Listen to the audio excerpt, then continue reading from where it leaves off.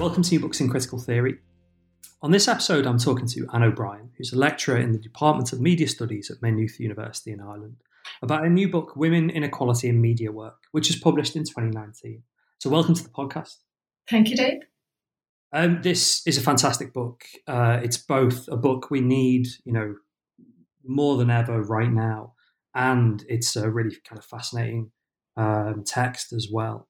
And I suppose that the place to start is where the book kind of came from and where the kind of issues of women's work in media have kind of come from in terms of your research interests.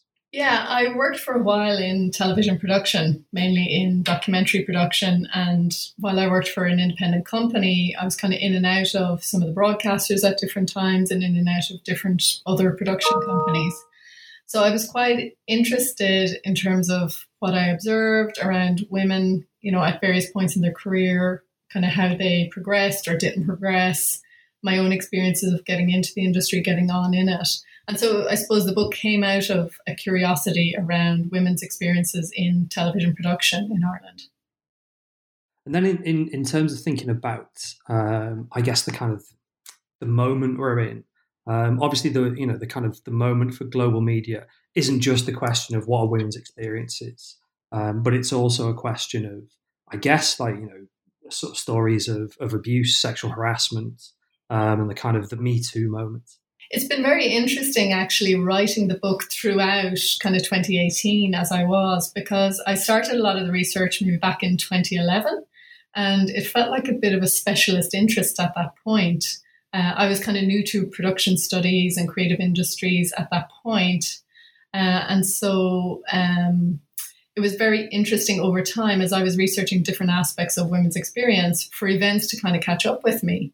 And in 2018, there was, of course, the Weinstein case. And then also in Ireland, we kind of had our own challenges to gender inequality. There was a big kind of controversy around our National Theatre, who were commemorating the 2015.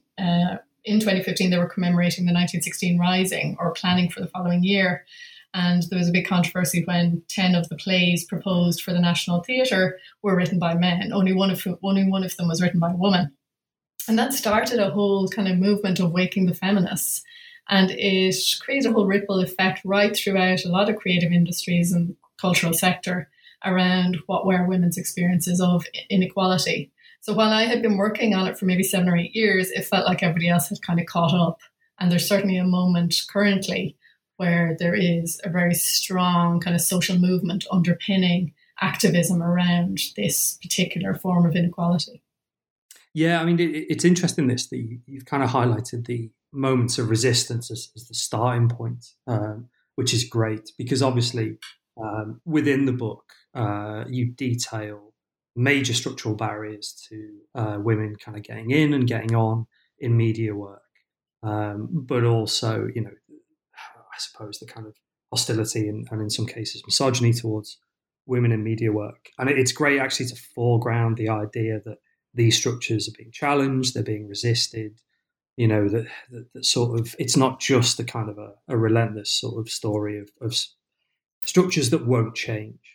That actually really came out of, I suppose, teaching gender inequality. I do a whole module with our undergrad students on media and gender inequality. And, at the end of us studying all of these forms of inequality, students would often ask me, so what do we do now? What are we meant to do when we look at all of this inequality? And so it was really important to me to be able to find some way into that story of resistance and of women's activism around change. And the threads of that are there going back to the 70s, into the 80s, the 90s, where women are constantly kind of questioning at various points, why don't we have as much airtime? Why is there not equal representation? And then to be able to look at it within industry was also really great. And I think the last chapter of the book documents some fairly radical shifts in thinking around gender and gender inequality that have happened in Ireland in the last year or two, or 3 years, or from our film board and from our broadcasting authority, who have really gotten up to speed around kind of implementing measures to improve the situation. I mean, there's probably two maybe more theoretical things to pick up. And one of those is the kind of, I suppose, this term of sort of like idea of subjectivity. And as you mentioned, at the end of the book, a particular sort of feminist subjectivity comes through in terms of both resistance and demands for change. But at the same time, the subjectivity experiences what we might think of as the kind of segregation of women's careers, and women experience what you call vertical and horizontal segregation. So could you talk me through, I guess, the idea of the subjective experience of how the media industry operates? Yeah, I was interested to look at the kind of structural inequalities that women experience and the culture of the industry that can serve to exclude them. And part of that interest wasn't just to kind of describe the industries, but to look at how women and different groupings of women or different individual women internalize that experience. So sometimes I think as maybe sociologists, we come at inequality as if everybody experiences it in the same ways all of the time. And I wanted to drill down into that a little more subtly and look at how perhaps various women experience inequality and what they do with that. How do they internalize it? When faced with all of these challenges, how do women survive the industry, but how do they thrive in it as well? So maybe to just start with mapping some of the structural inequalities. The Irish industry is quite small. We have a public service broadcaster, commercial broadcaster. Our film industry brings in maybe 150 million a year in foreign investment and would employ about 15,000 people across screen production in Ireland. So quite small, and with a large sort of independent production company cohort there. So it does bring all of those, I suppose, neoliberal exigencies with it. People are very conscious of reputation, the networks are small, and all of that stuff is very live for the women working in industry. But what I began to see was that if you look at our national broadcaster, RTE, they would claim to have a gender equal workforce, and they do have 48% of their workforce is female. But when you look into those figures, women kind of predominate in a lot of the production support roles. So stuff like broadcast coordination, production management, those types of roles. And there's still a preponderance of men in the more technical roles. And that was mapped into experiences that a lot of women told me about when they're starting out in their careers. One young director in particular talked about being an intern in a production company. And she said, every time a new piece of camera equipment came into the company, the guys would all be shown this equipment and shown how it worked. Even though she had made it really clear she was interested in directing, it was as if they couldn't quite equate her wanting to direct with these sort of sponsorship and mentorship practices that go on all the time, almost invisibly or without big notice for the men in the company. So there was those kind of channeling of people into various roles, and still that happens globally, and it happens at a European level, that men still dominate in the technical roles of media production and women still predominate in more the production support or kind of news gathering roles in media internationally. There's also then a kind of a vertical segregation in the Irish industry. The European Institute for Gender Equality did a study in 2014, and they found that only 12% of people in leadership roles in Irish media were women. So a very low number there. And that sort of maps into the current kind of salary scales within our public service broadcaster. The predominance of people on the higher end of salary scales are men, and women again dominate in the kind of lower salary scale brackets. So there's all those kind of structural divisions that exist within the industry in Ireland. And I was interested in how women experience them and how they map into them, or what they do with them in terms of their own internalization of those experiences. I mean, it's sort of tricky, this, isn't it? Because on the one hand, what you want to give is an accurate description of how the screen industry in Ireland functions. And, you go and speak to people and draw on their stories. But at the same time, these are stories of people seemingly kind of acting, I guess, sort of rationally in response to incentives and barriers. But these, seemingly kind of like rational activities give rise to major structural inequalities. And one really good example of this is how sort of talent spotting, mentorship, sponsorship, kind of saying like, that person would be good, she could do this. But in contrast, the sort of sense of, but perhaps this guy might be a better director or a better producer. Yeah, there was very much that kind of cultural piece as well, where there was a sense that there was a kind of bias or prejudice about women and what skills they had and what they could do and what they were good at. And even very senior directors who would have directed internationally for maybe some of the UK broadcasters would talk about going for a particular commission and funders just vetoing them. Because there was a sense that, well, as a woman, you're not going to get this story. This is a guy's story. This is a bromance.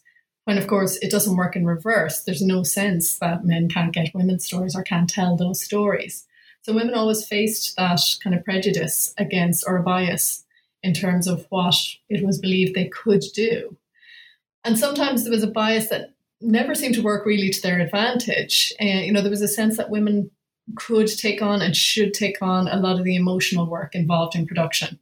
So for production to work well, the relational wheels need to be greased and need to be kind of well-minded. It's a very kind of collaborative industry. It depends on good relationships. It depends on good communication, depends on people interacting well.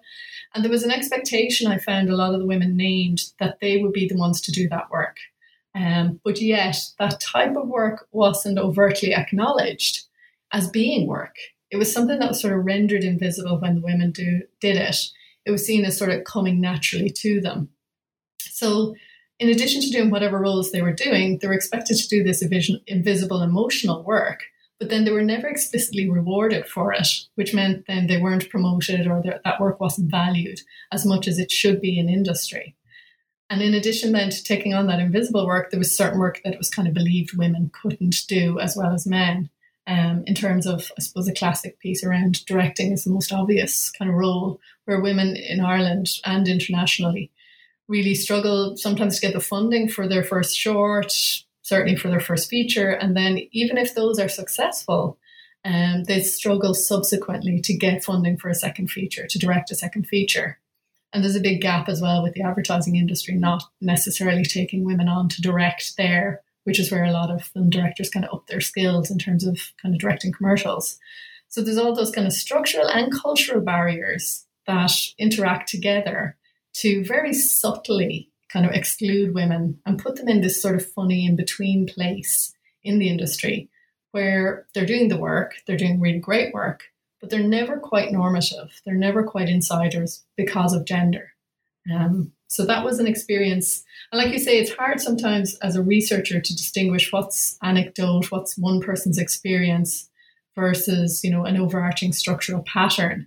But certain things just kept coming up all the time amongst the 60 interviews I did, articulated in different ways, but nonetheless kind of created this sense of a pattern of experience that women kind of shared. I mean, the really good example of this is around caring responsibilities. And I mean, this is, sort of, we're at a moment where there's quite a bit of academic literature on this, where the assumption that women are both, are kind of like a bit of a risk because they might have children, and then the working cultures, the hours, not even kind of subtly, but, overtly hostile to raising children. And then the question of, well, I guess the kind of, or maybe not the question, the assumption that, well, it's sort of natural that women want to be mothers, so they should just leave. They should just kind of like go and do another thing in the media industry, which again brings us back to some of those, sort of more hidden and maybe unacknowledged bits of work. And that actually, I think, came through really, really strongly in that, as you say, that sort of not tension, but the kind of the problem of hearing these stories over and over again, and then realizing that actually there's a structural barrier that comes with parenting and care. Absolutely, everybody suffers a screen production industry that's very intense. It looks for people to work long hours, kind of requires you that you leave your home life outside of set. It's very inflexible. As one woman said, there's no such thing as a sick child when you're on a film set. You have to be there and have to be present. And that's very much the same for men in the industry as well. And I suppose that's intensified, if anything, over the last decade, that expectation of complete availability.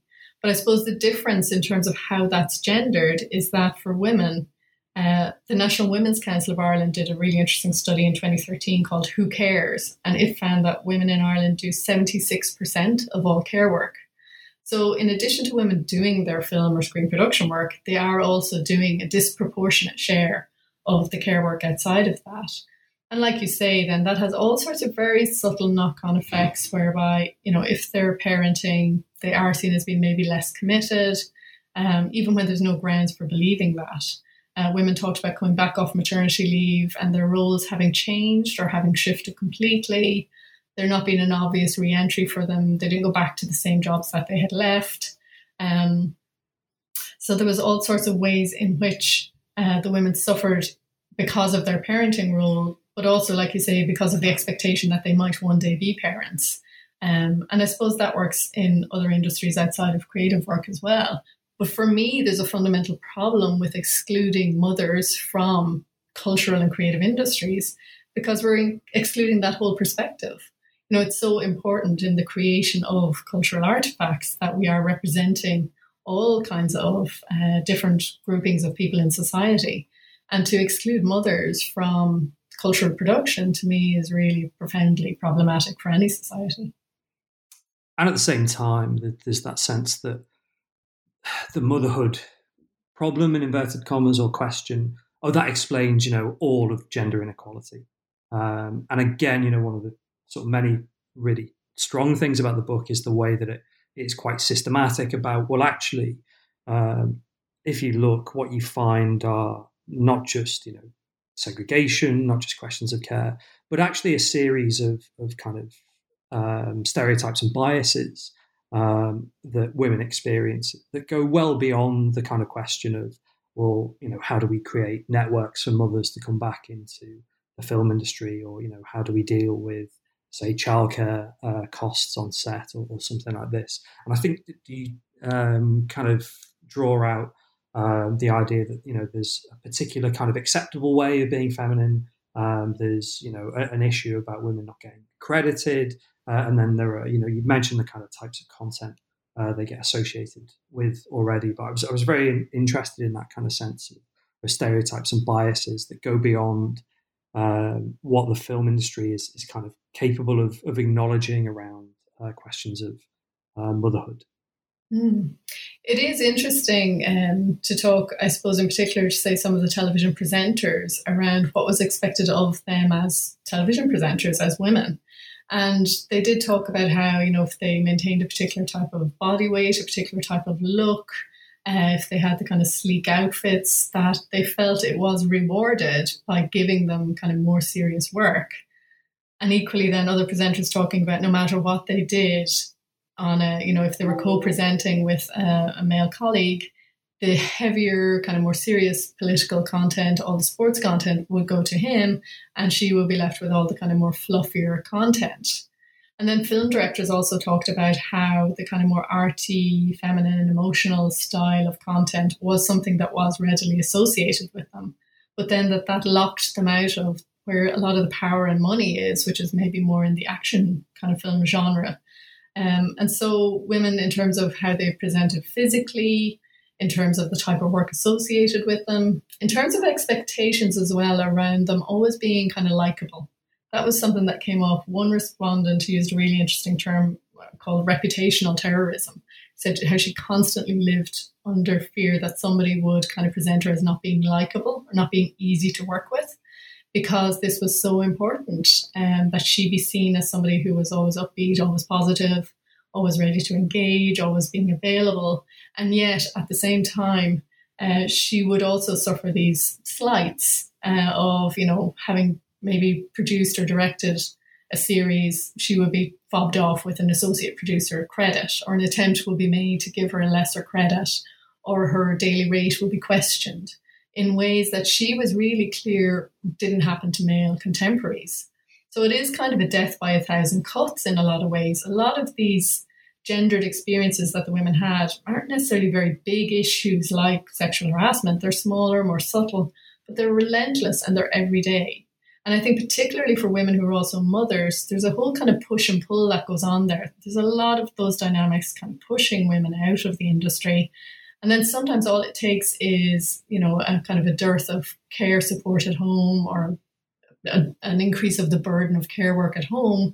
And that serves then to pull them out of industry as well. So between the push and pull, I think a lot of the times women who had other care responsibilities were particularly vulnerable to having to, leave, but not because they proactively wanted to go home to look after children, but because of all of these very invisible, kind of very unnamed dynamics that sat underneath their working lives, which sometimes the women themselves weren't necessarily very conscious of as being a form of gender discrimination against them.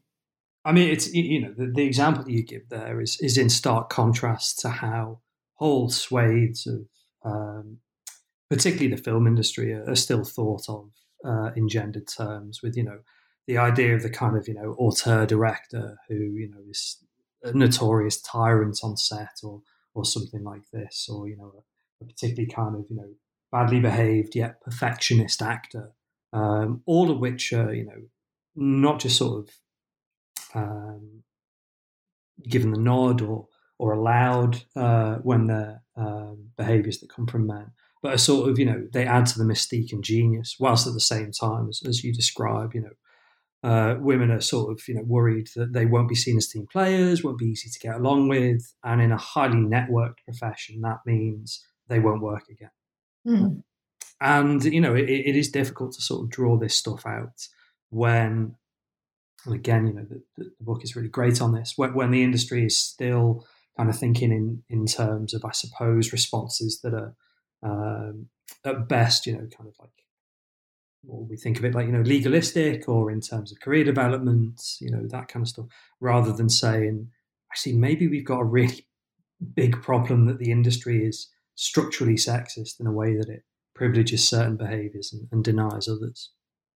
Yeah, I think it's a question for anybody who is interested in gender equality or interested in feminism. Are we looking for a film industry that simply allows women in to behave on male terms, to behave like auteurs or to be auteurs? And I think that's okay in many ways.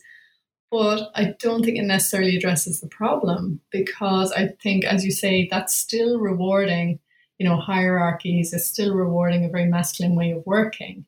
And it was interesting to unpack with some of the women who were quite conscious and aware of gendered dynamics in their work, to talk to them a little bit about what they valued in film production and how perhaps it could be a little bit different, and how it would be less auteur-driven, less hierarchical, less masculine, I guess, in its way of being, and how it could perhaps incorporate things that they valued, like undoing hierarchy, being more collaborative, kind of connections with co-workers, a form of work intimacy that a lot of those film directors and producers, women working right across in all kinds of different roles within the industry, really valued about their work.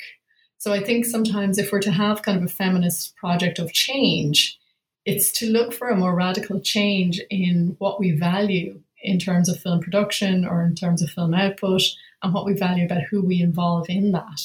And I think the kind of fetish for that auteur theory that kind of credits all of the production to one person, and anybody who's ever been on a film or television set knows it's massively collaborative, has really not helped greatly, I think, in kind of a change agenda.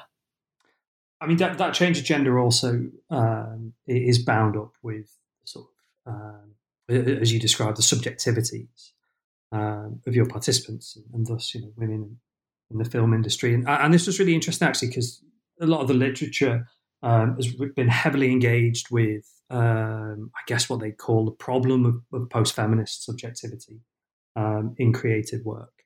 And you encountered a couple of, I suppose, different kinds of subjectivities. Some were post-feminist, some were more neutral, some had, a more kind of like sort of outsider status. And it'd be interesting to hear about how those subjectivities play out in the context of this, building a movement for change.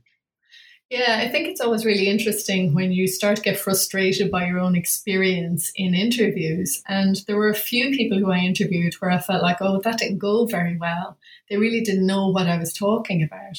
And it was not necessarily younger women or new entrants. They could be kind of fairly mature, fairly very successful women sometimes, who would kind of simply deny that there was any gendered dimension to their experiences of media work. And as I was interviewing them, you were kind of almost simultaneously revealing this fact to them, pointing out the dearth of female presenters or the statistics on the number of directors or even the amount of airtime that women get, say, in Irish media. And it was like it was all news to them. But even though I would present them with those facts, they would still kind of deny that there was any issue. And they would look at the industry very much from that sort of individualistic experience. Well, I'm doing okay. Gender has not been an issue. I don't think it's a problem. And that would be kind of the nature of the exchange I'd have with them. And then there was a second kind of person who could see that, you know, there were gender inequalities and could look back 20 years ago and appreciate that women really didn't have it very easy and that it was difficult for them to get into industry, but that's all sort of fixed and sorted now. And that strain of response kind of very much fitted in that mould of work that, say, Ros Gill, Christina Scarf are doing around kind of that form of neoliberal self-disciplining. And that was certainly in evidence. And there was myriad ways in which women kind of disciplined themselves in order to achieve and blamed any failures on the self and policed the self and blamed the self and had lots of explanations for why they needed to do things differently or better. And then there was a third form of subjectivity where women had kind of what I called liminal subjectivity, where they were kind of insider outsiders, kind of betwixt and between. They were insiders because they were often doing the work, doing it really successfully, but they could see how sometimes they were still placed as outsiders by virtue of gender. So a film director who goes for a commission and doesn't get it because, well, we don't think a woman's right for this. They could just see where gender came up and where it became live and became problematic for them. And I thought that liminal positioning was really interesting because it allowed women a space in which they could kind of observe what was going on. They could, you know, get on, work in the industry, but at the same time see that there was inequality there. And they weren't interested either in denying it, nor were they interested in that neoliberal self-disciplining to fix it.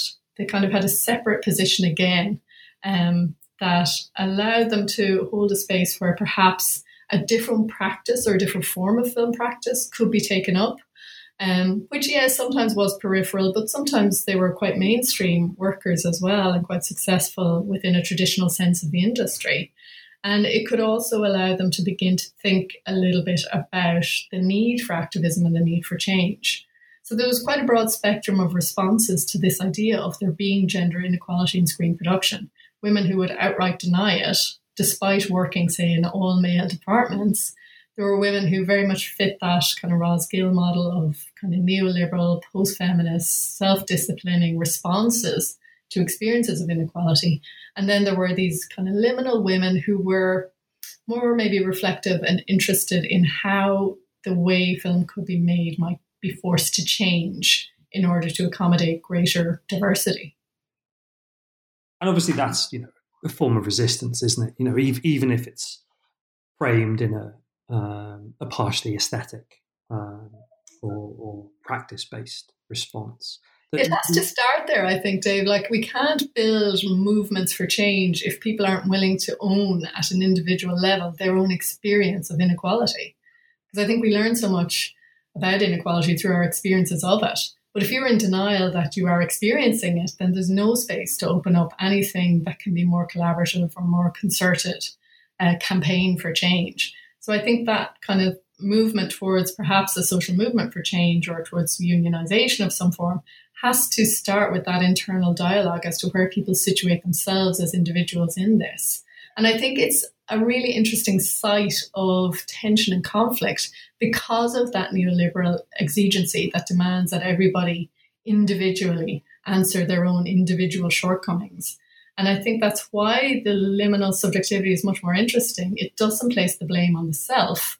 It looks outside of that to kind of see where change might come about. I wonder if you'd just expand on that, because I mean that's very much the back end of the book, isn't it? You know, this question about collaborations, connections, working beyond formal structures that produces both critiques of the industry and also alternatives to it. So it'd be nice to kind of hear a couple of examples. Yeah, I suppose there was two things going on in parallel, and one kind of happens at a more macro level, and we can talk about that, which were big policy changes and campaigns for change. and that kind of, movement towards a collaborative, collective attempt to generate change. But it was also interesting that individual women at a more micro level, a more internal level, could also start to think a little bit differently about sometimes what the film industry meant to them. And some women, instead of striving to kind of get into industry, they started kind of working almost outside of it or apart from it and just focusing on trying to make the work they wanted to make. Sometimes earning a livelihood outside of the industry altogether, either through education or other things, whilst keeping a filmmaking practice that they felt could have integrity, could be the films they wanted to be.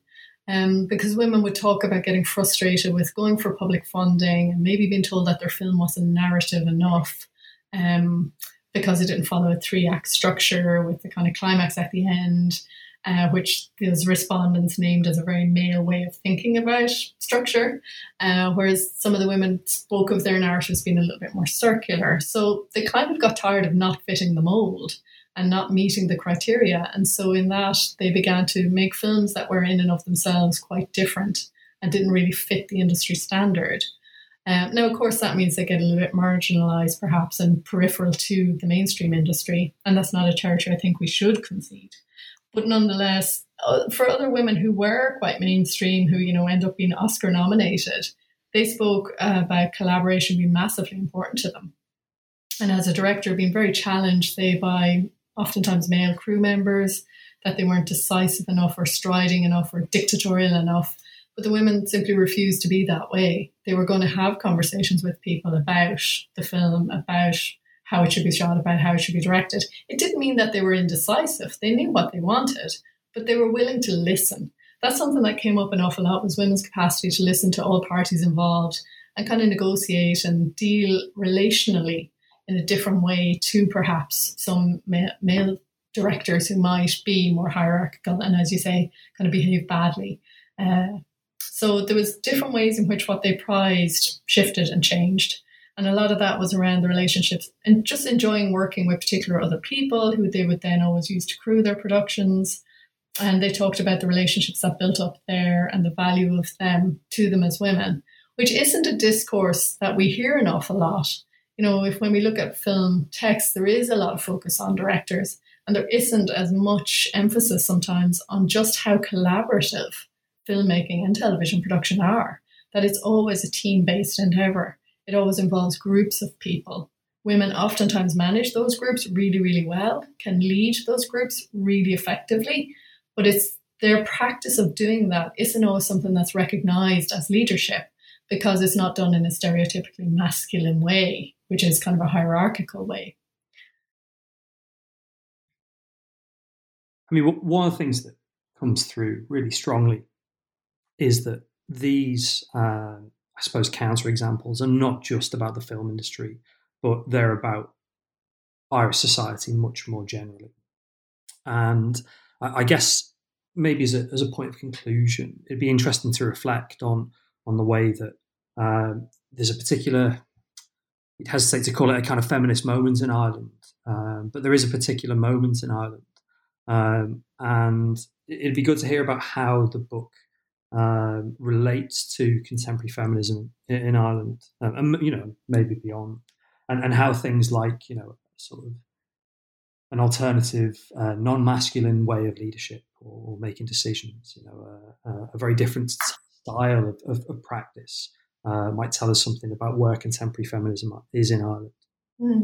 It was really interesting that, during the year that I was writing the book, there was a lot of activism going on within the film industry and also within television. So there were a lot of policies generated during that year. So there was a sense of trying to keep up with the change as I was writing the book. Some of that change, is so recent.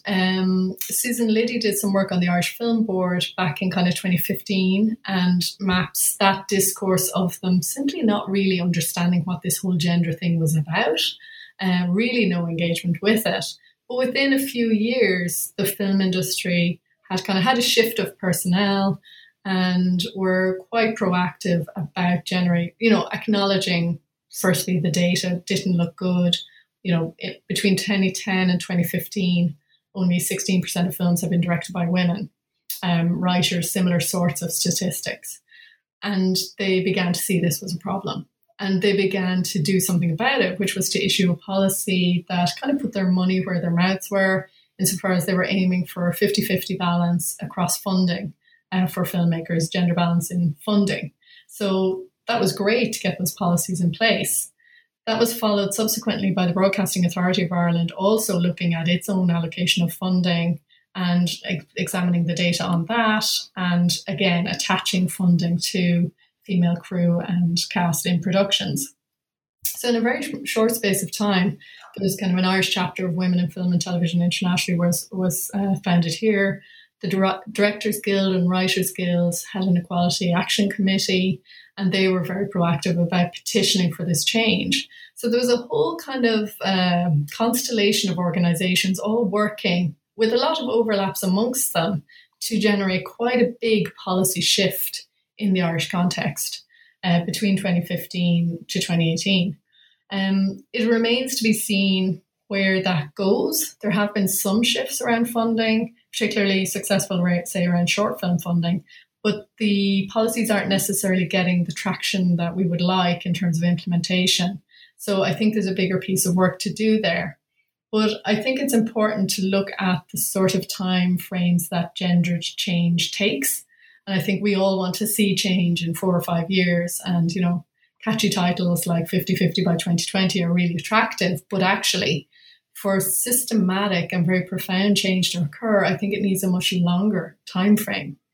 And I think that is something that Ireland's going to have to kind of grapple with a bit more. We've had fairly radical shifts in very many ways in Irish society and in the creative industries.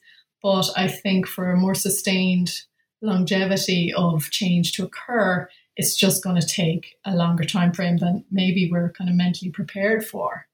And I think there's still that question underpinning it that, you know, we can change women's incorporation into the industry. There can be more women working in the industry, but is the industry going to change to adjust to women's presence there? You know, I think including women in an industry that is still difficult, still doesn't welcome them, still doesn't value them as much as it should, is problematic. And I don't think that's ever going to really work. I think there's a need for a more fundamental cultural and structural change to occur within the industry to make it a more amenable place for women to work and to survive and to thrive in.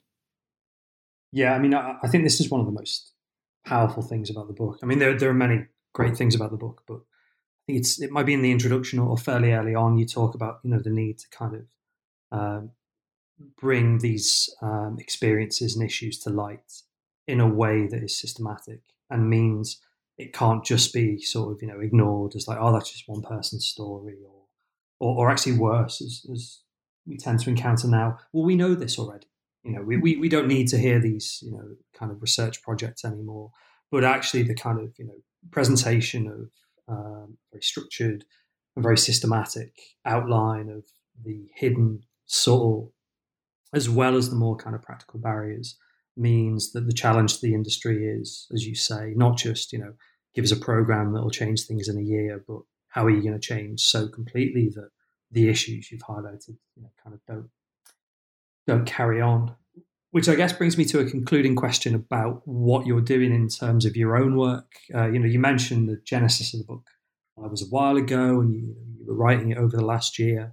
Are you thinking about, you know, more projects like this, further books in this area, or is there, you know, kind of a completely different topic you're interested in? Well, the next project in this area that I'm interested to work on speaks to that question of motherhood and how, because I don't think we've really documented that very well to date. There's some people doing great work on it. Natalie Rayford's work, Susan Berridge, are writing some really interesting pieces around that. But I think there's scope to unpack how mothers experience film production much more profoundly and in a lot more detail. So I'm working currently on an edited collection on that.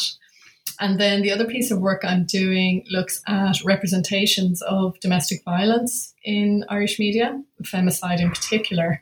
And I'm interested to connect that back to how journalists go about reporting it. So it's still very much in the field of gender, but just looks more at gender-based violence, how it's represented, who's doing that representing, and how we might need to shift and change that discourse as well.